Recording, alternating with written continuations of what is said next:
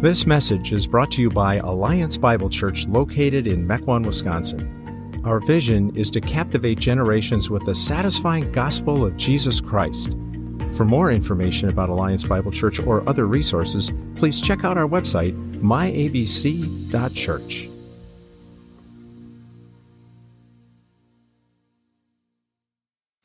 We don't like to talk about this too often, but sometimes it just needs to be said. Every follower of Jesus has difficult and painful challenges from other people as a result of them actually choosing to follow Jesus. Every follower of Jesus Christ has difficult and painful challenges that result from other people because they're actually following Jesus themselves. And, in most of our minds, we shy away from thinking about this as persecution. We tend to only want to use that term for the heart-wrenching violence or bloodshed that we see with other Christians around the world, or maybe occasionally with a big profile court case out of Colorado or Washington State or the like, where people are having their livelihoods threatened because of their faith. We don't tend to think that slander or rejection is big enough to warrant a term like persecution. After all, many times we aren't even sure exactly why we're suffering. We're not sure exactly why they made that comment. Did it have to do with how I'm living? Is that why they dropped my friendship? Did it have to do something with how I'm following Jesus? Or was it something else? For those reasons and more, when we think about persecution, or maybe a related term like exile or sojourner or alien, describing our situation as Christians, that we're outsiders in this world and that we shouldn't be surprised when we are treated as such, it doesn't quite seem to click. We hear talk of being an alien, a stranger in this world full of others who aren't followers of Jesus. And yet, I'm not sure that we find ourselves thinking, oh yeah, that's me, right? This 1 Peter stuff, this applies to me. They're talking about me. The rejection that I got for doing what was right or good there was a version of persecution. I'm not sure that we think like that. I'm not sure that we like to or want to think like that. But in John 15 and 16, Jesus was actually quite clear about this, with his disciples, that in this world they would have trouble. They would have trouble. And that if the world hates them, they should keep in mind that actually it hated him first. And that if the world persecuted him, they will persecute us also. And so I think that we need to come to terms with Christ's words on this hard topic that we don't like to talk about. We need to have the lenses to look at rejection or slander in our lives adjusted by the scriptures. The lenses that we're looking at these things with, we need to have them cleared up so that we can see our situation clearly. And while we may not be experiencing, bloodshed or some big court case or something like that, we oftentimes can be finding ourselves struggling. We may not be thinking or identifying easily with a term like exile that a Christian really is, that they are an outsider, but we need to come to terms with it. That being marginalized, rejected, or feeling like a misfit, even in our own home, because of your faith, is actually a natural result of following Jesus. Moments like having maybe your adult son look at you like you've got a third eye because you're believing in the Bible, or maybe being a teenager in high school and becoming the butt of every joke because you're actually trying to pursue Christian purity, or maybe being passed over at work because you won't compromise on your faith, are all examples of persecution, of rejection and slander that's par for the course in following Jesus. Why? Because following Christ will inevitably put you and I on a track for colliding at times with the values and the decisions and the practices of this world. So in one sense, hopefully there is a certain amount of persecution. There is a certain amount of collision that's happening in your world because you're following Jesus. And how we handle that collision and its effects is exactly what the letter of 1 Peter is all about. And this morning, I want specifically for us to hone in on the truth and the direction that Peter gives us in dealing with rejection in the sense of being a misfit because of our faith that we experience. And on that cheery note, I want to invite you to turn to 1 Peter chapter 2, beginning in verse 4 with me as we pick things up in part 3 of our series, Alien. Which, by the way, for you sci-fi buffs in here, I did try to get them to, use some Star Trek or X-File, kind of music with the intro video. But unfortunately, it was vaporized upon first contact. If you know what I mean. Now, in this portion of the letter, Peter, this fisherman turned disciple of Jesus, and then apostle and leader in the early church, he's addressing these misfits gathered in these little house churches throughout Asia Minor, and having reminded them of their great hope of salvation because of Christ's redemption, he begins to move towards their present situation with something that's of great comfort. In verse 4, we pick things up. He says, as you come to him, meaning Jesus, a living stone rejected by men, but in the sight of God, chosen and precious, you yourselves, like living stones, are being built up as a spiritual house, to be a holy priesthood, to offer spiritual sacrifices acceptable to God through Jesus Christ. For it stands in Scripture, behold, I'm laying in Zion a stone, a cornerstone, chosen and precious, and whoever believes in him will not be put to shame. So the honor is for you who believe. But for those who do not believe, the stone that the builders rejected has become the cornerstone, and a stone of stumbling, and a rock of offense. They stumble because they disobeyed the word as they were destined or appointed to do. Now, with that last verse, as we look at it, the meaning here with stumbling, that is the set of consequences for the disobedience, one's rejection of Christ, Jesus, as the cornerstone. These consequences, at the very least, as part of what is predetermined or appointed to occur. He continues in verse 9, though, but you are a chosen race, a royal priesthood, a holy nation, a people for his own possession, that you may proclaim the excellencies of him who called you out of darkness into his marvelous light. Once you were not a people, but now you are God's people. Once you had not received mercy, but now you have received mercy. Church, the richness of this particular second section here is tremendous.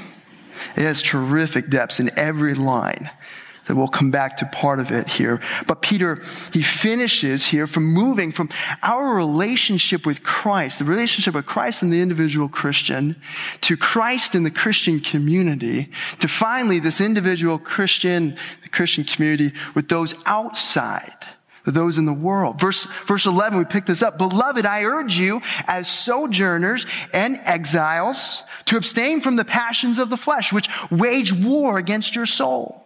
Keep your conduct among the Gentiles, those outside the church, honorable, so that when they may speak against you as evildoers, they may see your good deeds and glorify God on the day of visitation. In studying this passage, I found myself amazed and challenged by the intricacies of this text. For those of you who are becoming, more familiar with your Bibles, maybe you're following along in this 1 Peter study, you might be sensing this too, that we are treading in deep waters. I found myself this past week thinking that, if the gospel accounts, these amazing, these beautiful stories, if they were like lures with brilliantly sharp hooks, then Paul's letters would be like these intense logical ladders, and that would make Peter's works like these intricate spider webs of carefully chosen words woven together. And as we begin to unravel this particular web, I want to pull on a couple of threads. First, note how he identifies us with Christ. How he identifies us with Christ. Being accepted by God and rejected by the world is like a door that on one side says entrance and on the other side says exit. Right? For the Christian, this door is Jesus Christ. As we come to him and through him, we are made acceptable to God and simultaneously unacceptable to the world. Just like Christ. And Peter weaves that all the way through these verses. Second thread. Notice the sacred assembly that he keeps drawing out here. That through this identification with Christ, that these people, that who they are now, that they're now misfits because they've gone through the door, that they will continue to be misfits in this world as they follow Jesus, but that they now have a home. And that home is in the presence of God. It's in the presence of God. That's why Peter, throughout this passage, he keeps using all these qualifiers. He's calling them a holy and royal priesthood. That's because God's in the midst. He calls them a spiritual house, a chosen race, a holy nation, and so forth. For these misfits, rejected by the world, their people and their culture, their families, it's like God is saying, listen, I know the world doesn't want you. They don't want you anymore. You don't fit out there anymore. I know that. But I want you in here. The world may not want you, but I want you. Great comfort that is for the believer. To know that with Christ, we are accepted. And it's the greatest honor that there is. In him, you won't be put to shame. But you'll find a new home, a new family, a new nation, and a new way. This is unique. It's set apart. Third and final thread. Taken together, this displays God's greatness to the world. His holiness, his presence, and his mercy, it's demonstrated to a world that's rejecting him, his people, and his message, and his mercy. It's demonstrated to the world that's rejecting all of that. As we take these threads together in hand, the one point that I want to make this morning, I want all of us to be able to walk away from this morning with, is very simply this. Our new identity shapes us for a holy community that displays God's glory. Our new identity, it carves us out, it pulls us out, and it shapes us for a holy community, a community that's set apart, that's different, that displays God's glory. Think about this from Peter's metaphor with the stones here. I haven't done a lot of brickwork in my life. Hard to believe, I know. The most brickwork I've ever done is with Lego bricks, but I do understand the concept of a cornerstone, all right?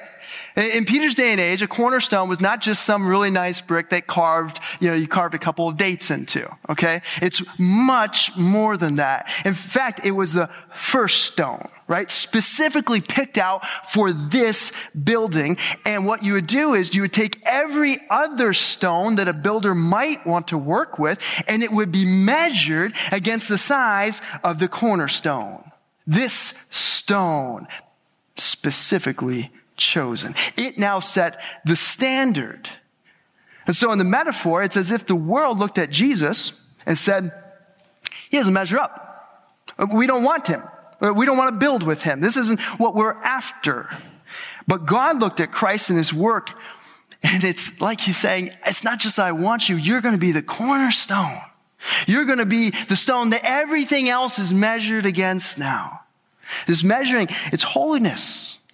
So all of us who wouldn't measure up to being used by God in his building have the opportunity to now believe in Jesus, to identify with the stone that the world rejected and God accepted, and that through that become an acceptable stone for God to use by his mercy. It's as if through Jesus, the impossible has happened, that the brick has been reshaped, repressed into a mold that God can use for his building purposes. we can be made holy. And the assembly of that holiness through Jesus displays God's glory. The only God could take the otherwise worthless stones of this world, that's us, and shape them into something that is an edifice of all of his excellence, to declare his glory to the world around him, to shape them into that.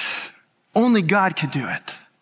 And so, bottom line, friends, this is about holiness. We've been shaped for holiness, to declare God's holiness through the holiness of Jesus Christ. And when you and I grasp the reality of that truth, that our new identity has been shaped for this holy community that displays God's glory, our response as misfits is amazement at the honor that it is to be a part of his work, to show others how great then his work is. And practically, you can see this in the growth of our thinking, that as we begin with the starting point, that at least in this world, at least, there is one person, for the believer, there is one person who accepts you, who loves you, who wants the best for you. And because of that, he's brought you into his family, in which you will never be thrown out of. It begins with that starting point, and then it grows all the way to the other end of the line of realizing that because of who has chosen me, that I've been the recipient of an outlandish honor to be enfolded into all that God is doing to declare the excellencies of who this new Father is. And friend, when we grasp that our God didn't just give us the unlovely, the unacceptable, new acceptance and a new identity, but he gave us the greatest honor that there is of being a part of displaying his glory, that changes us. It changes us. Seeing a fuller and fuller picture of that reality in the face of the world's rejection, marginalization, humiliation, it does wonders for our soul as we push through that to a much better offer, as it were. So let's make sure that then we see how this truth applies to us personally and as a community and with our interactions with those outside the church community. Because although we can summarize this truth real easily, it has a hard time making the 18-inch trek from our head to our heart. So let's dig into this. Let's consider the first one. Personally, not measuring up. Not measuring up personally. I appreciate the story one Christian counselor shared regarding this issue of our insecurities as Christians personally in this world. He wrote, "It too can be found most anywhere. I know a 60-year-old woman who loves people well. She listens and asks good questions. Her conversations quickly move to important matters. Recently, another woman simply asked, 'Could you tell me your story?' The tables had turned. She was accustomed to asking rather than revealing. Now the conversation was about her. In response, her mind reeled. Life with an alcoholic father, never being enough, a resume with no worldly accomplishments, a loser through and through. Her life flashed before her, and all she saw was failure. When failures accumulate, they do become an identity. Who would have known that right under the surface of her competent care for others was an abiding sense of failure?" Sound familiar? Maybe too familiar?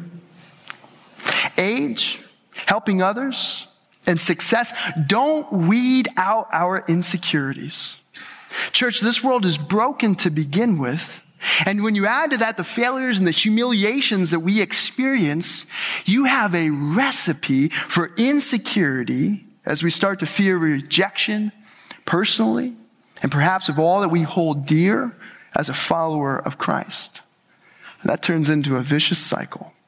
And this is a struggle for all of us at times. Nobody gets off the hook. But thankfully in this passage, verses 6 and 7, they offer us some tremendous help to come back to again and again when that sneaking suspicion that we're not measuring up in this world starts to creep back up. Verse 6 says, "For it stands in Scripture, behold, I am laying in Zion a stone, a cornerstone, chosen and precious. And whoever believes in him will not be put to shame." Underline that. So the honor is for you who believe. But for those who do not believe, the stone the builders rejected has become the cornerstone. So when we find ourselves struggling with insecurities, we need to ask ourselves a very important question. Who are we trying to measure up to? Who are we trying to measure up to? The world stone or the cornerstone? And then, when we answer that, we need to accept a very difficult truth. The truth is, we don't measure up. We don't measure up. The reason why our insecurities have such power to them is that there's some truth in them. We know our world rages against this idea, but in reality, according to the scriptures, on my own, I don't measure up, and none of us do. But through Christ, the unacceptable who recognize that they don't measure up can repent and be accepted. Not through their own efforts, but through Jesus' work, we become recipients of grace. This doesn't just apply to one aspect of our identity, but all of who we are. And so in our insecurities, we cling to verse 6. Whoever believes in him will not be put to shame. And when we embrace those truths and we preach them back to ourselves again and again in our insecurities, they begin to lose their power over us. That through Jesus Christ, we measure up. Now, if that's how we can apply this truth personally, when we encounter rejection from the world as a misfit over our faith, how does this truth that our new identity has shaped us for a holy community that displays God's glory, how does this apply to us as a church? Let's look at communally falling short. I can still remember sitting in a circle with my family at my graduation from high school party.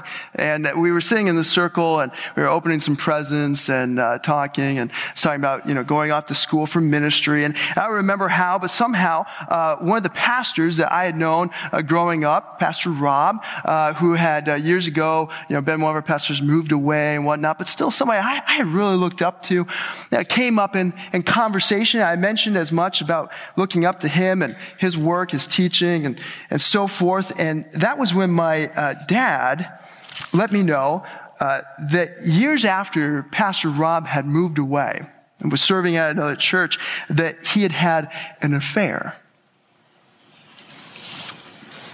I was stunned. You could have knocked me down with a feather. And I remember just genuinely being saddened for him and for his family and for the church. And the irony that as I'm headed out for ministry, here I am learning about someone I looked up to in ministry having fled in the other direction.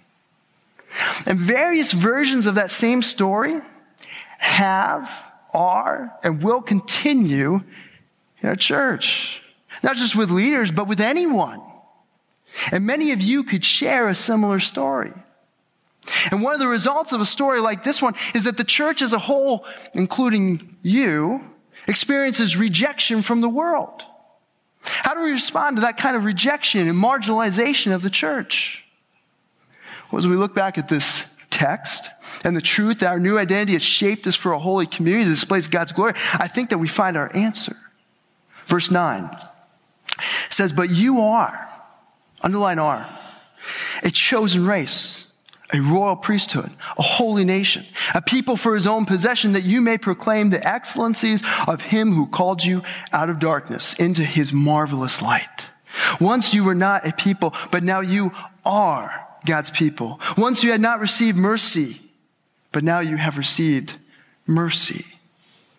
Church, when we deal with our insecurities as a people of God, in the face of failures, of sin, of shortcomings that are near or far, are big or small, famous and not so famous, we don't need to duck and hide.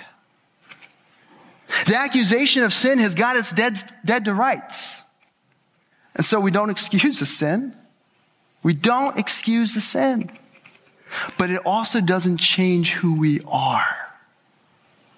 It doesn't change who we are. We are a royal priesthood, a holy nation, God's possession, not because of our work, but because of Christ's work and his presence. We are only holy by God's mercy.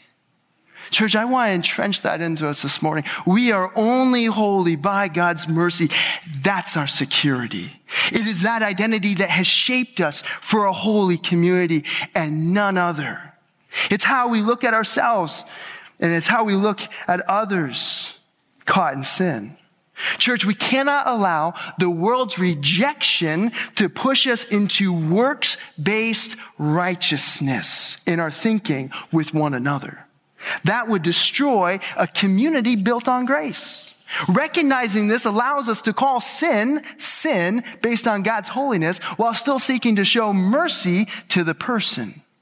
We can care for someone who's a victim of sin or for the sinner themselves. This reality is why we respond to those caught in sin differently.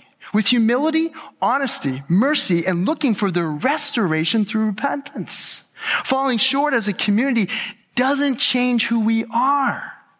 That's why it's not our excellencies that we proclaim, but God's excellencies. That's why it's His glory that we display, not ours. Why we can display a different kind.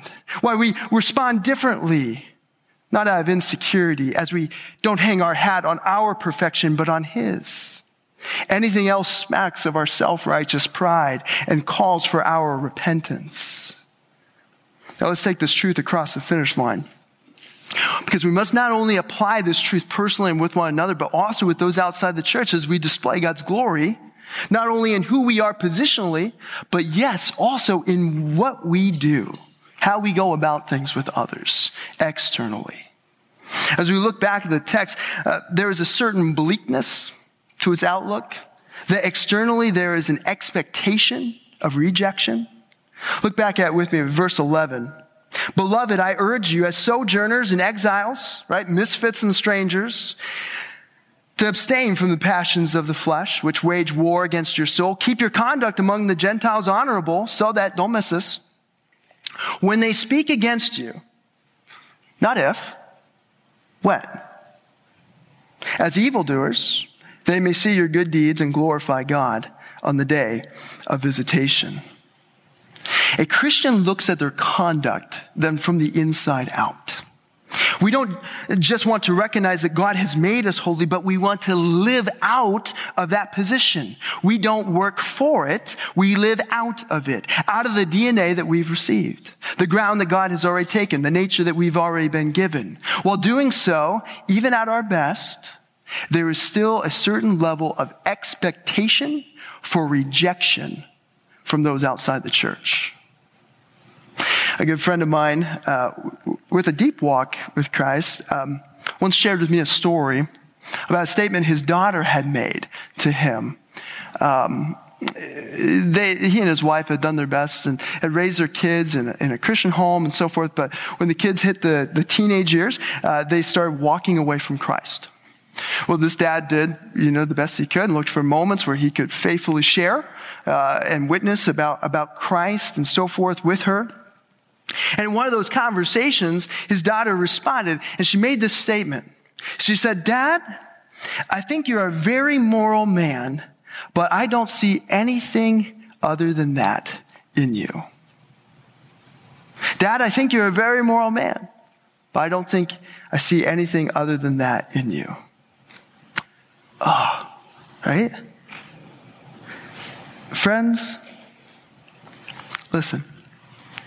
Even when we are doing well in our faith, even when your character is being faithful with those outside the church, rejection is still normal and to some degree to be expected.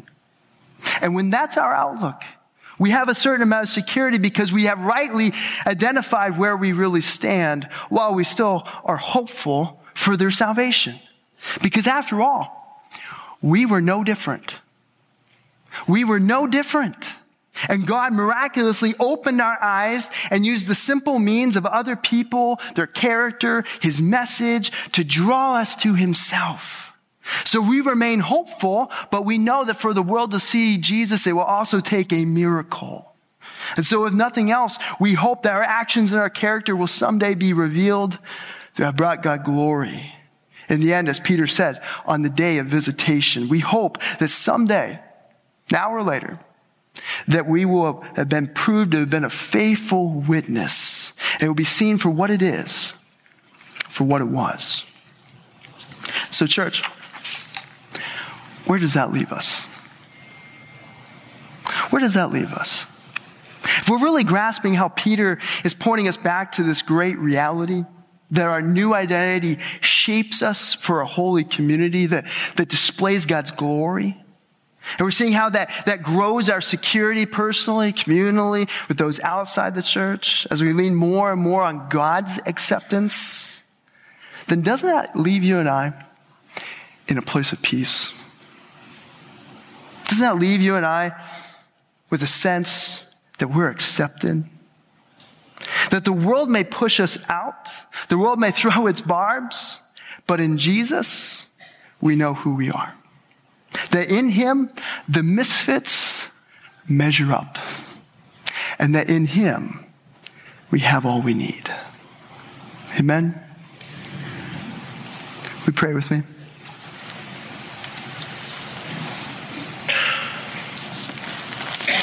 Father, we're thankful for your cornerstone, Jesus Christ. God, we're thankful that while we were far from measuring up, you sent him. And you had mercy on us, God, that you brought us into your people, the people that no longer had one. And your graciousness, God, has known no bounds. And so, Lord, we want to reflect your glory. We want to be a people who aren't out in the world trying to make a big name for ourselves, but make your name big. Or we want to be a people who are obsessed with proclaiming your excellencies and not ours. So, Lord, would you humble us afresh while giving us a fresh vision of your glory, that we would be stones, living stones, erected to show your excellence to a world that needs hope. I pray that in your name. Amen.